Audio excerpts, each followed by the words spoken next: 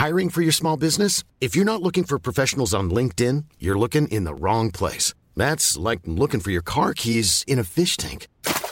LinkedIn helps you hire professionals you can't find anywhere else, even those who aren't actively searching for a new job but might be open to the perfect role. In a given month, over 70% of LinkedIn users don't even visit other leading job sites. So start looking in the right place. With LinkedIn, you can hire professionals like a professional. Post your free job on linkedin.com/people today. Hello, everyone. Very exciting day, actually, because I like it when I have someone on the podcast who actually kind of very inspiring, you know, and when you have someone very inspiring on the podcast, you kind of like look at your life and go, yeah, God, I could change this, I could do that. And the person on the podcast today was very much that person. I've said person a lot now. Elizabeth Day. Now, Elizabeth is, I can say this, she's a good friend of mine now. She has an amazing podcast called How We Fail. She's written lots of different books, but the most recent one is How to Fail, which I'm reading at the moment. My friend introduced me to. I went on her podcast and chatted about life and loads of different things, and she repaid the offer very kindly, came onto mine, and we sat for the last hour and just chatted about the most incredible things about her life and about what she's learnt. An amazing woman. So you're going to really like this one. Francis is not here again today. He's moving house. He's doing lots of different things. So you just got me, my little solo little self, which is always good and fun because I just get to hang out and speak to you. Yeah, you, Gemma, who's listening right now. Don't know if there's a Gemma, but I'm guessing. Anyway, enjoy the podcast. Please review and subscribe and follow us on Instagram at Private Podcast, and also send us some mail. Really, really want to receive a letter. Just any sort of letter, anything at all. 79 to 81 Borough Road, SE11DN, and sign it Jamie or Francis or Private Parts. Anyway, team, here is Elizabeth Day, who I just simply adore. Enjoy. So I've realised something recently. What's that?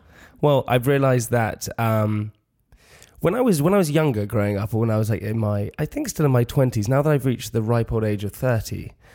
I can't go out on the weekend and eat badly. I've had exactly the same thing. Wow, I'm bloated. I'm bloated all over the place. I looked in the mirror and I was like, my face is enormous. It's not. You don't look bloated. No, I definitely am. But I think I've had a weekend where I don't normally eat that much meat. Mm-hmm. And for various reasons, I've been on the road. I sound like a rock and roll star. I've been on the road. I went out with friends who chose like a meat-heavy restaurant. Wait, hang on. What do you mean? A meat-heavy restaurant? It was literally just like, it was meat and halloumi. That was the menu. Where are you eating? Like in a Brazilian barbecue? Kebab joint. Out on the road, just getting kebabs and halloumi. So what happens when you eat red meat? Does it make you feel... It makes my stomach really unsettled. I'm glad that we're getting into this straight away. It's so delicious for your listeners. But it's not only makes my stomach unsettled, it makes me feel unsettled. I think because I'm just not used to digesting it. And I get that thing as well where I normally love vegetables and fruit and stuff. And yesterday I was coming back, I'd done a literature festival in Bath. And that is very rock and roll. That is living on the edge, isn't it? That is... Wow. It's about to get even more middle class, peeps, because then on the way back from Bath, I realised I didn't have any food in the fridge. So I stopped off at M&S, Simply Food. Get out of town.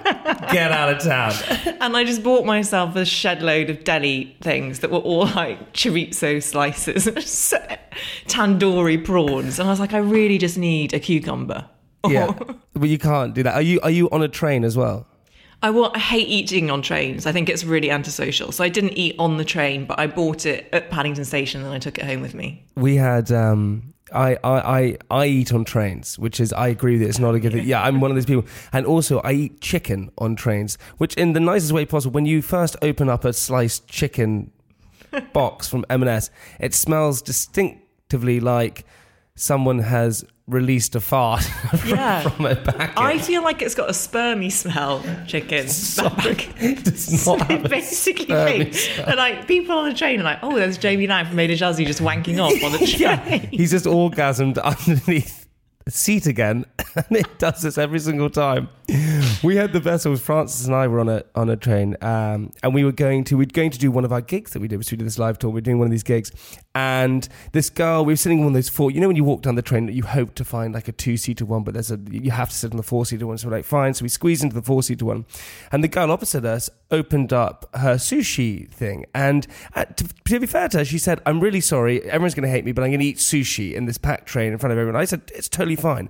Francis was a bit the other way and said, I don't want to do this. And so she was eating it, and then Francis got up and went to somewhere else to go and sit somewhere else, and that was fine. When we started talking and all these different things, and she was really friendly and super nice, and we got off the train and I said goodbye to her and things like that, and she walked off, and Francis came up to me and we were talking about it, and he said, "God, I just really hate when people eat on trains. I really can't stand it." And I went, and I was walking forward, and he went, "Do you know what, actually, it is so fucking rude when people eat on trains." And the girl turned around and said, "Well, thank you for telling me now." And Francis, I've never seen him melt more into the ground. He went, "Oh, I didn't mean it." What else did you mean? How awkward, but also kudos to Francis for actually getting up and moving somewhere else, because I'm way too much of a people pleaser. Even if I didn't like it, I would be sitting there just thinking, "No, it's fine. No, please go ahead and eat your sushi." And I'm completely like that. But you're so close to the microphone that it's making me really paranoid. Well, listen, I do it because Liam Gallagher does it in the Oasis, isn't it? Niall Horan. No. Is he the other way? Niall Horan and Liam Gallagher, the two brothers from the Oasis, who sing wicked songs. He leans on the microphone, so I've always done that. Okay. I don't know. It suits you. Yeah, I feel like it's a little bit different.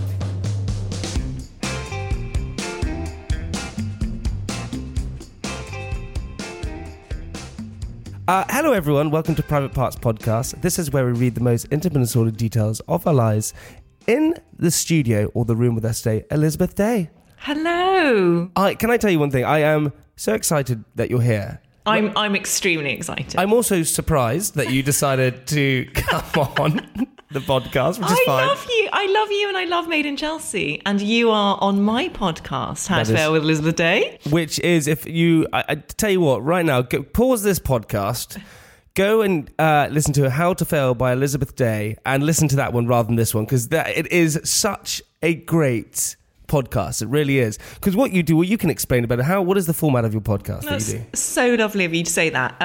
The format is really simple, actually. I get each guest to come up with 3 failures in advance, and then we talk about them. So the idea is that in learning how to fail, you actually learn more about yourself, and you learn how to go forward and succeed better. And I think just as a culture, we're really scared of failure. And so opening up those kind of conversations and making people realise that failure is a fact and that everyone has faced it, even people that you admire from afar and that you think have everything sorted, they've also probably gone through really tough patches. Mm-hmm. Do you think everyone fails? Or do you think that some people don't realise it's a failure and go through? For instance, do we just go, "Oh, failure is a good thing," because you and I both have failed at different stuff, so it's easier for us to accept stuff that we go, "Well, we failed, but what do we learn from the failure?" Or are there sometimes when you fail and you get no happiness or learning or knowledge out of doing it? I think that you can learn something from everything, and that doesn't mean that you have to be kind of Pollyanna-ish and like relentlessly happy and upbeat all the time when stuff goes wrong. It just means that I personally choose to assimilate sadness and to live with it and to choose to be at peace with it. But that isn't to say that I'm still not sad about the failure. So a real example in my life is my failure to have children. And I tried really hard and I had unsuccessful IVF and I had a miscarriage. And that's something that causes me a great deal of sadness. But I'm at peace with that sadness as well. And I also know that as a result of it, I've had many, many rich opportunities that I wouldn't have had otherwise. So that's how I personally choose to assimilate failure. But obviously I speak from a position of privilege. I'm kind of white, middle class, and I own a laptop. So I'm like top 1%. That does make you, when you own the laptop at the end and you eat chorizo from M&S. I'm a living holy cliche. shit. Yeah, holy shit. I mean, I'm just not being schooled by someone from Made in Chelsea. Come on. I'll get ready for it. It is going to come thick and fast. Jamie, before we started recording, was talking about how Elephant and Castle in London is an up-and-coming area. How it's meant to be very edgy. No, you said it's up and coming, and I said I look down on it. That's what I said. Good. I went, hello. Yeah, so everyone in it, we just alienated everyone away from Elephant Castle. But it's interesting of you because... you do, and we did your podcast, and I was super excited. We went to. You were amazing. I know you don't think you were, but you really were amazing. For some reason, I don't know, because in all honesty, I don't normally care about what I say. I've done Made in Chelsea, which is a reality show where I've said and done lots of silly things, and said and done some good things, but most of it very silly. And so I don't really care what people think of me that much. I do in certain ways, but a lot of people that I don't know, but people who I suppose I admire. And this is what I've worked out, people that I admire and things that I really want to do well on, I really worry about doing well on it. So I came on your podcast, big fan of the podcast, huge fan of yours. And I then just chatted at you for about an hour. And in my head, I kept going, Jamie, you should probably shut up now. But I just didn't. No, you didn't chat at me at all. But that's very sweet that you thought that you did. Actually, you asked me more questions than anyone who's ever been on the podcast before. And I think it's because you do this and you're such a natural interviewer, and you're also naturally interested in others, which is a lovely quality. But then the whole premise of my podcast is very much to get people to tell their stories. So it's good that you were talking to me. But it's an interesting tactic, right? Yeah, I'm just talking at you. But how do you... There's a few things actually first I want to find out. Actually, the first thing is when we did your podcast, because my friend Georgie, who again is a big fan of yours, she told me she said, you've got to read this book. You've got to read this book, How to Fail. And I went, okay, I'll read it. And then what happened was that then you asked me to come on your podcast when Georgie had told me to read this book. So I was like, fine, I hadn't read the book at that point, and I'm reading it at the moment. And we spoke about the fact that you couldn't have children. I had no idea that was the case. But I sort of questioned you about it, said, well, how do you feel about, you haven't had children? And you got really... Yeah. Upset by it, and it really moved me. I was like, oh God, what have I done here? I opened up saying, but what is so amazing that you are so open and honest about stuff, and you open people up in your interviews. That's what you do very well. But how have you always been open and honest, or have you sometimes been closed and then opened up? How did that work? It's such a great question. And I haven't always been this open. No, it was actually a conscious decision that I made because I grew up. My parents are really wonderful, and we are also a typical English middle-class family where a lot of big emotional stuff is left unsaid. And you just eat treats, though? Sorry? Just eat treats? Yeah, treats, though. That's what you just Chorizo. That's how middle class. I'm so old that chorizo didn't even come on the scene until I was like 18. You're not old. You're not old at all. Come on. We just had sausages. We just had cocktail sausages. Delicious. And sausage rolls. But growing up, I also not only had that kind of family environment, but I grew up in the north of Ireland. So as you can hear, I've got a very English accent. And we moved to Northern Ireland when there was still effectively a civil war raging. There were bombs going off left, right and centre. And in certain quarters, being English marked you out as the occupier. And that's all a long-winded way of saying that I began to speak a lot less and listen a lot more. And I was quite closed off, and I wasn't myself. And I found school really tough, and I ended up getting a scholarship to a boarding school in England. And as soon as I got to that, as soon as I got to that school in England, I was automatically accepted just because I sounded right, even though I didn't actually come from the same background. It was bizarre. And a bit like you, I always wanted to please people. And I think that was a lot to do with starting a new school. And it was sort of sink or swim. You had to win people around. Yeah, totally. Yeah. Especially a boarding school, because you're completely on your own.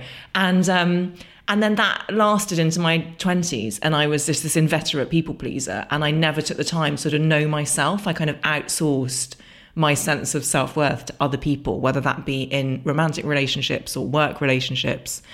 And it was only really when I got married and then I got divorced in my mid-30s that I had this sudden realization that I hadn't been being honest with myself. So not only had I not been open, I hadn't been open with myself.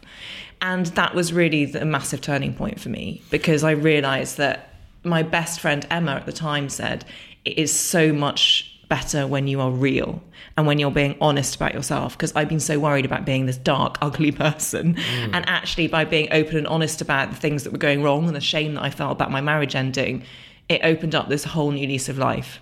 It's so interesting because I think that's what I think people have, that self-awareness is so key to suddenly realise in yourself that, you have to sort of look in yourself and realise the issues and the problems and accept them. But it kind of, you go back to when you were in Northern Ireland in the school and you weren't accepted because, you were an introvert and you didn't want to speak because people were mean to you because you were seen as an outsider. And holy shit. I mean, growing up as a kid is really hard, but you kind of, whatever happens to you as a child, you kind of harbour to when you're an adult as well. And you must have then hated going to school every single day. And you must have really didn't want to do it. And because you weren't accepted, and that's a really kind of terrible thing to experience. And did you not tell your parents that this was happening? You didn't tell anyone? Oh, it was really tough. And actually, to this day, I'm so glad I'm no longer at school. I'm so happy. I hated school. Yeah. Everyone said to me, school is the best time. No, it's not. School is not. This is the glory years. No, it can't be. It annoyed me so much when adults would tell me that. I was like, what's the rest of my life going to be like? Because I'm miserable. Yeah, am I going to be in a worse prison than this?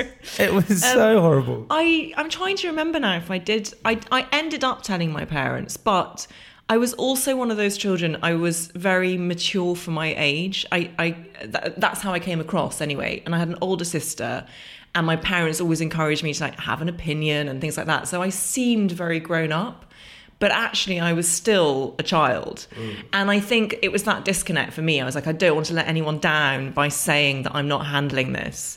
But eventually, I did have to say something. And I was taken out of school halfway through the year.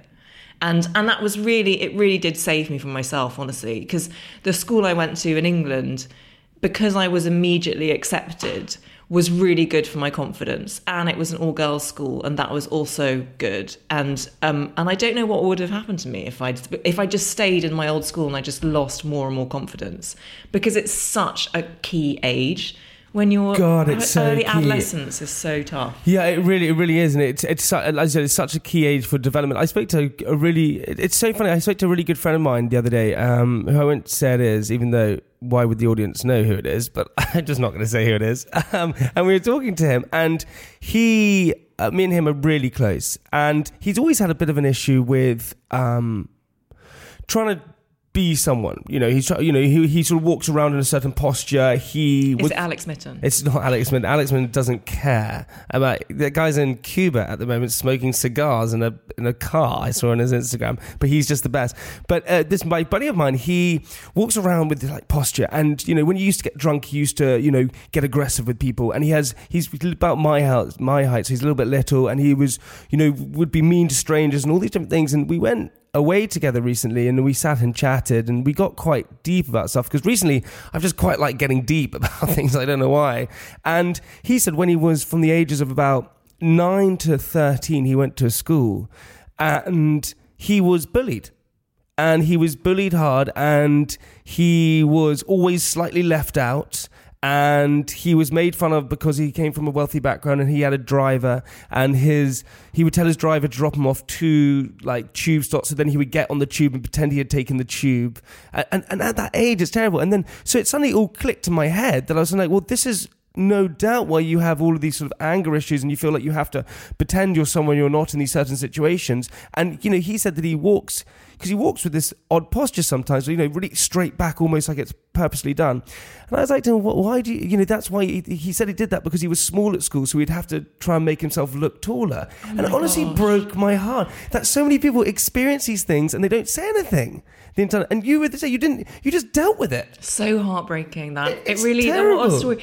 I don't know how many of you will have watched Derry Girls, which is this incredible sitcom. It's amazing. I've seen bits of it. Yeah, it's very, very funny. I was basically the weird English dude in that. That was my experience. Note perfect. So sweet. I was such a nerd. And because I also grew up in the middle of the countryside. Wait, no, because you wanted to learn, or you liked learning, or you were told to be a rebel in a sense where you're like, you have to have an opinion. No, I was really, I was good at learning. I was good academically. I loved reading from a very early age. That's a death wish. I know. So then I listened to the Archers from the age of 4. I wore corduroy trousers. I was honestly, I know it's hard to believe now, Jamie. I was a total dweeb, and because I use words like dweeb as well. So by the time I got to secondary school, I was just a sort of, I was thrown to the lions. I had no idea. I had no concept of how I came across. And I went to this secondary school where there was like 1,000 people in a year, and I had a neon orange backpack and sick. I was just like, I didn't have it, and I loved Agatha Christie. I mean, can you imagine that in Belfast? What was I doing to myself? But yeah, that totally stayed with me. But do you know what's interesting is that I think it gave me an enormous amount of drive. Yeah, completely. Because I really wanted to prove myself. And I really wanted to prove all of those people who'd underestimated me wrong. And I still have that. And it's interesting that we're meeting on Monday, because Jamie and I were at the British Podcast Awards on Saturday night, where... Furious. We are both absolutely raging about the fact that we didn't win. I'm fucking annoyed. I think it's good to claim one's anger, and I'm fucking annoyed too. Yeah, but you should be more annoyed because you should have won it, and that's not that's not me trying to butter you up or anything like that. You actually should have. Honestly, I told you the story. So to all our listeners, basically, British Podcast Awards, you get nominated for whatever category is, from anything from best entertainment to best interviewer to best branded. And you go into this auditorium, you have drinks before, and all the different podcast people. And if you're a podcast fan, it's a bit, it's a bit like, oh, there's Chris, Joan and Jericho. There's Fern Cotton. Hiring for your small business? If you're not looking for professionals on LinkedIn, you're looking in the wrong place. That's like looking for your car keys in a fish tank. LinkedIn helps you hire professionals you can't find anywhere else, even those who aren't actively searching for a new job but might be open to the perfect role. In a given month, over 70% of LinkedIn users don't even visit other leading job sites. So start looking in the right place. With LinkedIn, you can hire professionals like a professional. Post your free job on linkedin.com/people today. There's Cotton. Oh my God, I listen to you every week. It's quite nice to sort of have that sort of moment with people. Anyway, you sit down and you have you wait for your category to come up, and you have 5 nominees, and then out of the 5 nominees they do a gold, silver and bronze, and the last 2 don't even get mentioned. So there's definitely you definitely know who's last and second last pretty much. So anyway, Elizabeth's category came up, which was best interviewer. Yeah, I was actually in 2. You were in 2. Sorry, yeah, she was in 2. Not that I'm caring. She likes to brag about that. He likes to brag a lot. How many were you in, James? Elizabeth actually sent me a message the other day going, how many categories are you in? I went, I just won. She went, I'm in 2. Anyway, so the categories came up, and so Elizabeth's one came up, and you'd already not won in one yes, category. Yes, all right. Yeah, so, and I'd presented an award, which is kind of even worse. Yeah, you had a triple threat going on. Yeah. You were presenting an award, and you won 2 categories, and you won sweet fuggles. Yeah. So actually, you're the bigger loser here. So anyway, your category came up for best interviewer, and honestly, hand on my heart, if you haven't listened to our podcast, go and listen, because you do it in such a gracious way, and you open people up. Metaphorically, and it came out and it said bronze, and it wasn't you. And I turned to our producer, a guy called Pete, next to me. I went, she's got this. Elizabeth has got this. Silver, someone else. Here we go. If I was a betting man, I'd bet my house. At this stage, I'm now thinking, I've got it. Maybe I'm probably in with a chance. So it comes to the gold.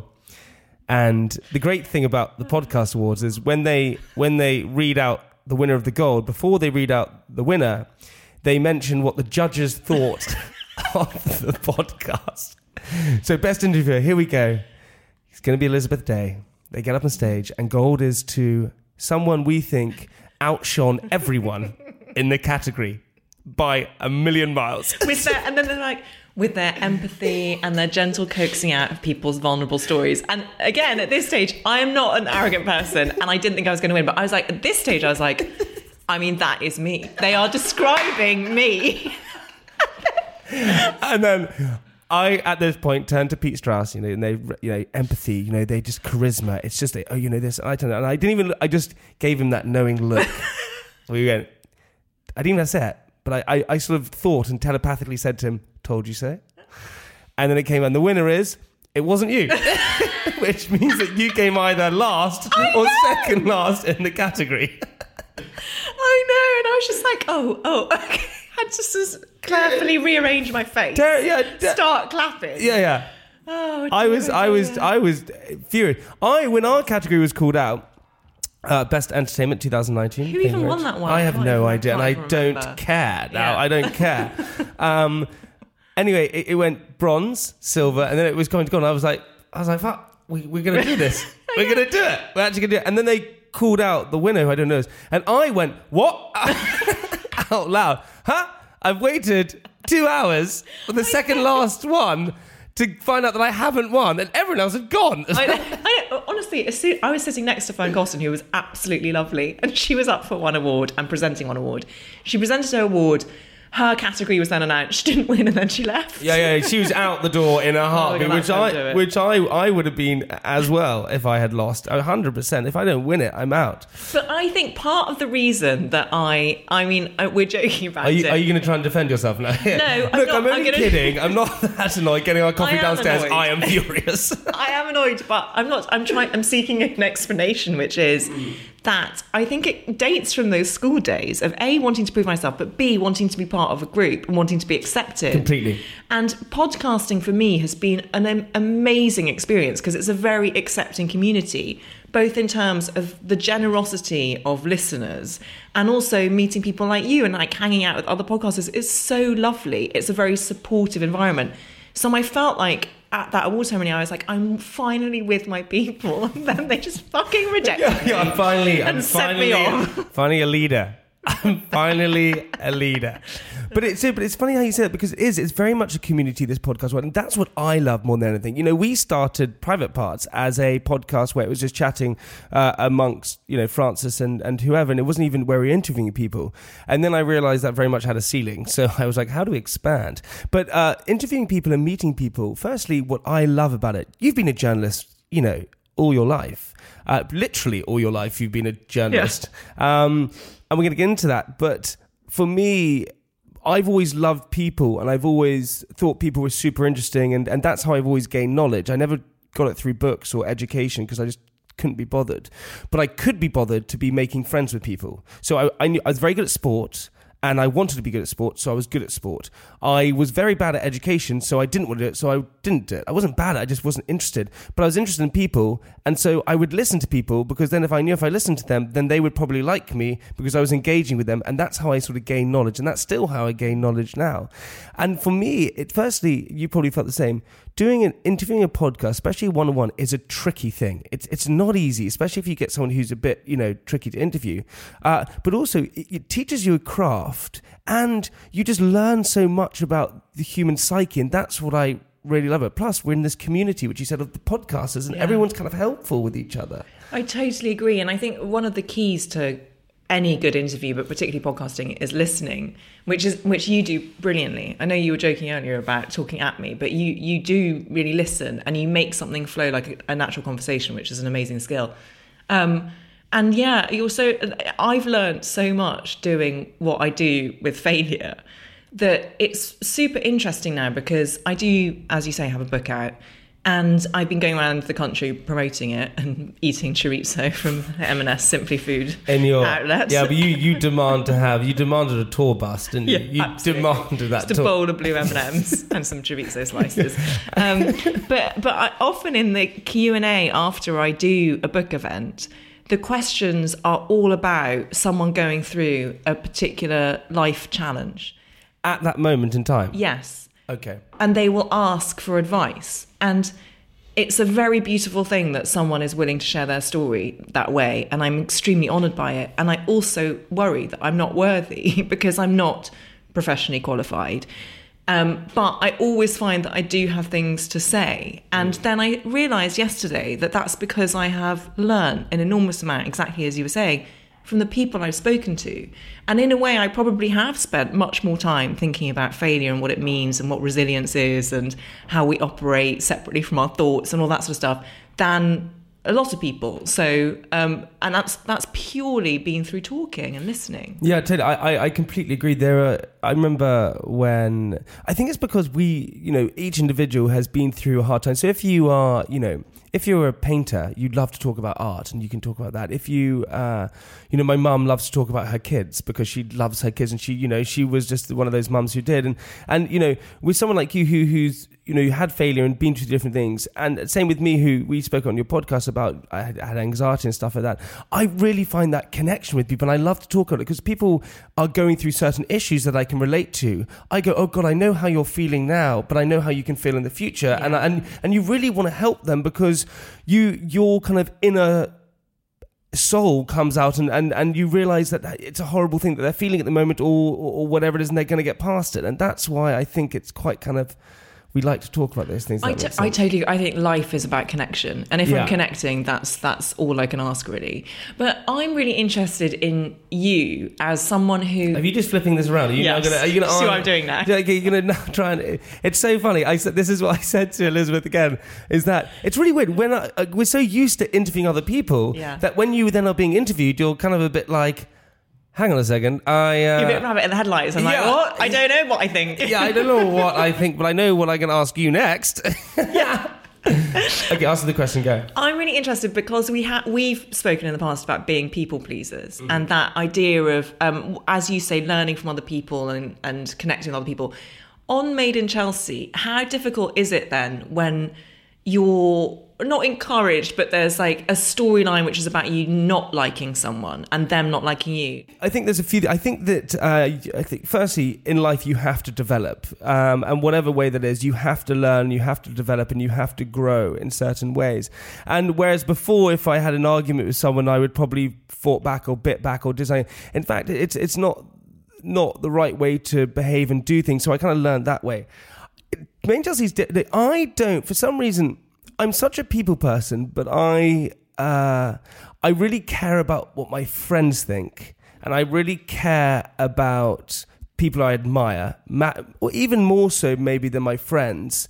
That was actually another issue that I want to talk to you about as well. But but when it comes to people that I suppose that I think I don't really. It's like Marmite with me sometimes. If I don't think I care about them that much, I don't mind saying something to them. So it's very weird. Yeah. So it's very funny. My friend said to me, when I was breaking up with my ex-girlfriend, he was like to me, I said, oh God, I just can't do that. I was having a real troubling time with the whole situation. He said, Jamie, it's so interesting with you.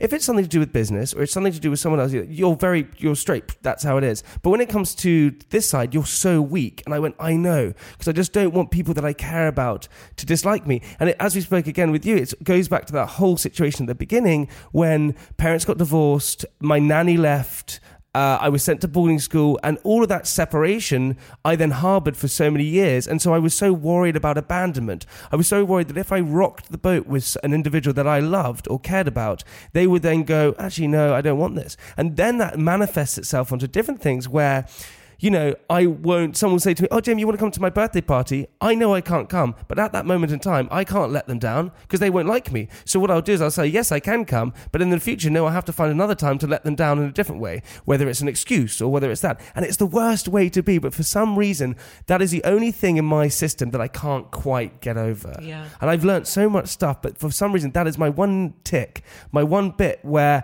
the fact that I care too much about what people think and I worry about them. But then on the flip side of that is I don't really care too much. Maybe I would do if someone I don't know doesn't like me. I don't mind too much. That's so interesting because I think that's the key to ultimate enlightenment, because I think I started out in life and it's taken me a really, really long time and I'm still not there, just caring what everyone thought of me. Did you get every single person? Everyone. But being a journalist and being a novelist, that Nightmare. Yeah, because your work is about being criticised. Exactly. In positive or negative, right? Yeah, especially because I've been a journalist during the time that this thing called the internet has really taken hold.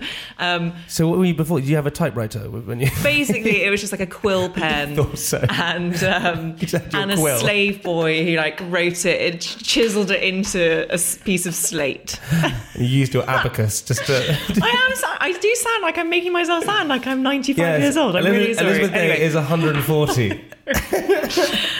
But I basically lived through the era of online commenting, and I used to work for the Guardian Media Group, and that's ferocious. That's got a ferocious online commenting community. But why? Because I think it's because a lot of people who read the Guardian or the Observer probably know a lot because they're intelligent thinking people. Okay, fine. And they like to comment. They like to comment, and therefore when you get something wrong, there's nowhere to hide.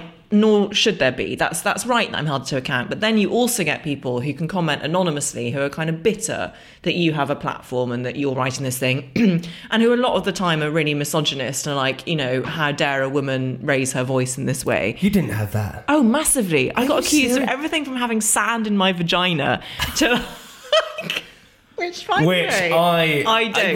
Which everyone always thinks. Why would someone comment? Is that why I didn't win the British Podcast Award? Yeah, because I heard them mutter on the bed. She has sand in her vagina. Why would someone comment that? What is that? What is that? A meta? What is that? What are they trying to suggest? I think I think they were trying to imply that I was humourless and dry. Like I was literally like straight over my head. I would. So many people have said so many things about sandy things to me, and I've gone, well, I haven't been to a beach, so you're the idiot. I didn't realise they were suggesting things. Wow. I also love the way that you presented that. Well, I assume I would, if I had to think about it, it would probably be that. Sure, they have their reasons. You knowing as well that one. They went, well, I would think that. So you had all these comments, these negative comments, and that is terrible. That as a woman, you were kind of ridiculed just because of your sex. Yeah. And loads of women in public life get that. Death threats, everything. It's really a massive issue. And I don't... Still, yes. Has it changed, got worse or got easier or what? I think it's changing, and I think that's because people have become so much more aware of it being a visible problem. Therefore, people are more likely to call it out. But I still think that there's this kind of, like latent, bubbling hatred in our society for people who have the temerity to exist outside the box that other people feel comfortable putting them in. So, and I think that's particularly true with women, and it's particularly true with people of colour, and it's particularly true if you're in any sort of minority space. So, and that's something that I think is extremely important to tackle and keep talking about. I've got really deep and serious. Don't we? No, I know. No. Honestly, please, more deep, the serious, the better. Yeah. Because this is what we've realised on this podcast is that perhaps I really want to now drift into tackling interesting subjects, but possibly with a light and humorous way sometimes. Yeah. And this is what we've been trying to do, and this is why we're getting talking about these different things. But for you, right? This is what I find so funny is that you cared so much about what people thought. You worried, and you became a journalist, and because that sort of is writing about other people so you could connect with other people, but then also other people can comment on your work as well. So you're kind of harboring everything that you desire about being liked and being connected, but also people liking you. And do you think that's a subconscious thing, or you just generally just like journalism? I think it's both. I got into journalism because I've loved writing, and that's all I ever wanted to do in my life was write books. And I thought that journalism was a good way towards that, to kind of hone that skill. But I do think that on a subconscious level, I was seeking outside approval to an extent where I would never be sated, because you can't please everyone all the time. And if you are, then you're not producing anything of worth. Yeah. And it's been a huge because you're not being risky, you're not pushing boundaries, and you're not being true to yourself. And actually, great art or a great piece of writing or a great piece of television should provoke strong opinion. That's its job. If everyone is sitting around not really having an opinion, then it means it's mediocre. And so that's how I've sort of come to deal with that. But I also have very practical measures of dealing with it in that I no longer check online comments.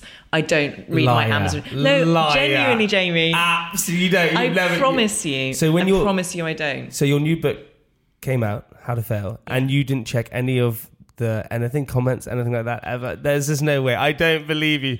You would have had a glass of wine and gone, oh fuck it, I'll just have a quick milk. Maybe I've skimmed through, but what I don't do it anymore. I did that because what I realised that I have some 5-star reviews on Amazon, and also inevitably I have a 1-star that you haven't read. And no, you see, this is why it's bad, because I'm going out seeking the bad stuff, like a scab that I need to pick. But because that's how you're built, like me. We go towards the negative, even as mine. I remember the time we had an unbeaten rugby match in my midgets. I still remember it. Midgets, which was my first year at Radley College. So I was midgets. We called them midgets. That's so it was not acceptable anymore, Jake. We called them midgets. This was, our team was called midgets. Yeah. Okay. Actually, come to think of it, we'd never looked at that way. That is terrible. They shouldn't be called that. But the first A-team rugby team in the first year at Radley College is 5 years, so you go from 14 to 18. Your first rugby team is called the Midgets, Midgets A, Midgets B, Midgets C. And I was in Midgets A, and we had an unbeaten season, but I didn't score a try in the last game, and so my whole season was a disappointment because I hadn't done that. We always go towards the negative. Totally. But there was a passage in your book that I read that really related to me, and I can't remember what it says, and it's at the beginning, but you say something like, I drifted from something. I went from friends to friends. What is you talked about? I think that was about relationships, but I would always be in a romantic relationship, and I would have lined up the plan B for if that relationship went wrong. Did you do that? Yes. Really? And it's because I was terrified of being alone and therefore being forced to look at myself and think, you see, you're not worthy. But if I was with someone, then that would be a sort of manifestation of the fact that I belonged and that someone wanted to be with me. And actually, of course, that was never sustainable, and it never made me happy. And I wasn't fair to the people I was with because of it. Oh, two things here. The first thing, there was one... That wasn't the quote. Jamie's trying to be polite and being that wasn't it. There was a quote which you said, I drifted from friendship group to friendship group. And you said, I don't know what evidence, but I want to talk about this relationship thing, but you went from, Yes. Okay, so that, I think, maybe when I left school in Ireland and I went to school in England, I approached my first day at school as if it was like a Machiavellian exercise. I was like, this is how I'm going to survive. It's like, I am going to befriend I'm going to identify the most popular girl in my class, and I'm going to befriend her, and that way I'll be okay. And that's exactly what I did. And same as my friend. Yeah, same as my friend. What he did, he said, I'm going to make sure that I'm not the one who's left on the step again. But was it that passage? It wasn't that passage either. Oh, so you know my own book. Yeah, I do. No, it was just, it talked about, because it was for me, what I realised is that you always lined up a plan B. You're always looking one step ahead. You're playing a game of chess with your life, in a sense. You're going, right, I'm going to make this move in this person, but I need to protect myself a bit later on and do that. And what I realised with friendships, and I think I told you this, is that being selfish and things like that, I realised that I would make friends with people and very close connections with people, but then I would go and do something else and find someone else and it was always about me admiring people. So whoever I admired, because I suppose I lacked a paternal figure in my life. I lacked a father figure, so I admired male authority. I admired people who were in strong male. That's why I've always been friends with older people, guys. I've always sort of admired them different ways. But I realised that what I was doing at 20, I remember 27, we were going, I had been partying off, and I had jumped from sort of different friends and things like that. And I remember we were going to the south of France to film up there, and it was the night before, and I remember sitting there and thinking, God, who do I phone? I've kind of just jumped from one place to the next, and I haven't really settled, and I've kind of neglected a lot of my friends. And friends are like gardens, you have to water them to make them grow, right? And I didn't realise that, and I'd been internally selfish for so long, and suddenly I had to go, oh shit, and I suddenly had to just start reconnecting with all those people that I had sort of just let down along the way without even thinking about it. And that was the moment in my life where I was suddenly like, oh shit, I can't behave this way. But with your relationships, do you think, and how do I put this delicately. Because do you think you were a massive whore? but you obviously you were incredibly are incredibly intelligent and very beautiful. So did you know that you could attract anyone you wanted to? And so when you say in a weird, does that sound really? No, that sounds. Do you know? So you said I can meet this one, but I know that I can find someone else. So opposite from that. Like, thank you so much for saying that. That's a lovely thing God, to say. I was hyperventilating as I was saying that. No, that's what a compliment. I never ever thought that about myself, and don't. So actually, I was extremely insecure, and it was all about, for me, like, oh God, someone else wants to be with me. Thank fuck. let me go out with that person now for at least 2 years. I never. Did you have a timeline on it? Did you say right? No, I'm making it sound like it's slightly more strategic, but it was that thing of it was almost like, oh, I can't believe this person wants to be with me. It was all, and it makes me sad saying that now, because I look back and I think, what a waste. And not that I regret any of it, because it was a journey I had to go on to understand myself, but I feel like it was slightly pathetic as well. I mean, I would be in relationships and my boyfriend at the time would say something like, where do you want to go for lunch? And I'd be like, I don't know, where do you want to go? I don't mind. Let's go wherever you want to go. You're just being a girlfriend. You're just being, yes. You didn't have any, but that's exactly. So funny. But coming from such a place, and we got to get onto my diary, because otherwise we're pushing your time. I'm so sorry. But I love it. Are you sure? Let's do Joe Rogan. God, let's go for 8 hours. I can't wait. 2 weeks. Oh, here we go. God. But it's so funny, because you went from a place where you read all these books about empowered women, and you were in places about, told by your parents that you had to have an opinion, and then you went all from that kind of place where you were smart and were told these different things, but then went to a place where you had no voice and you just accepted. It's such a well done, to doffing my interviewer cap. Let me just really unpick you. That's an amazing observation, and you're absolutely right. And I think this is part of my divided self, in which at school and professionally I've done well. That's the thing, right? So I could do exams, but I never thought it was because I was clever. I thought it was because I was like, oh no, I've learnt and someone has taught me how to do an exam well and how to write an essay well. I didn't think it was like innate intelligence. And then work-wise, I knew that I could write. But these were all things that I saw as slightly separate from myself. They were things that I did.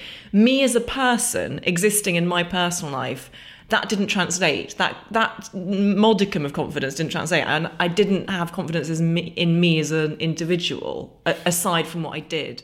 Because you didn't have the answers when it came to exams. You had answers, and so you knew you revised, you learnt it, you knew the answer, and so yes. Fine. But then weirdly enough, because you would have done English, I assume, and you didn't. You're shaking your head. I did English A-level, but I did history at university. Your favourite colour is purple. I know.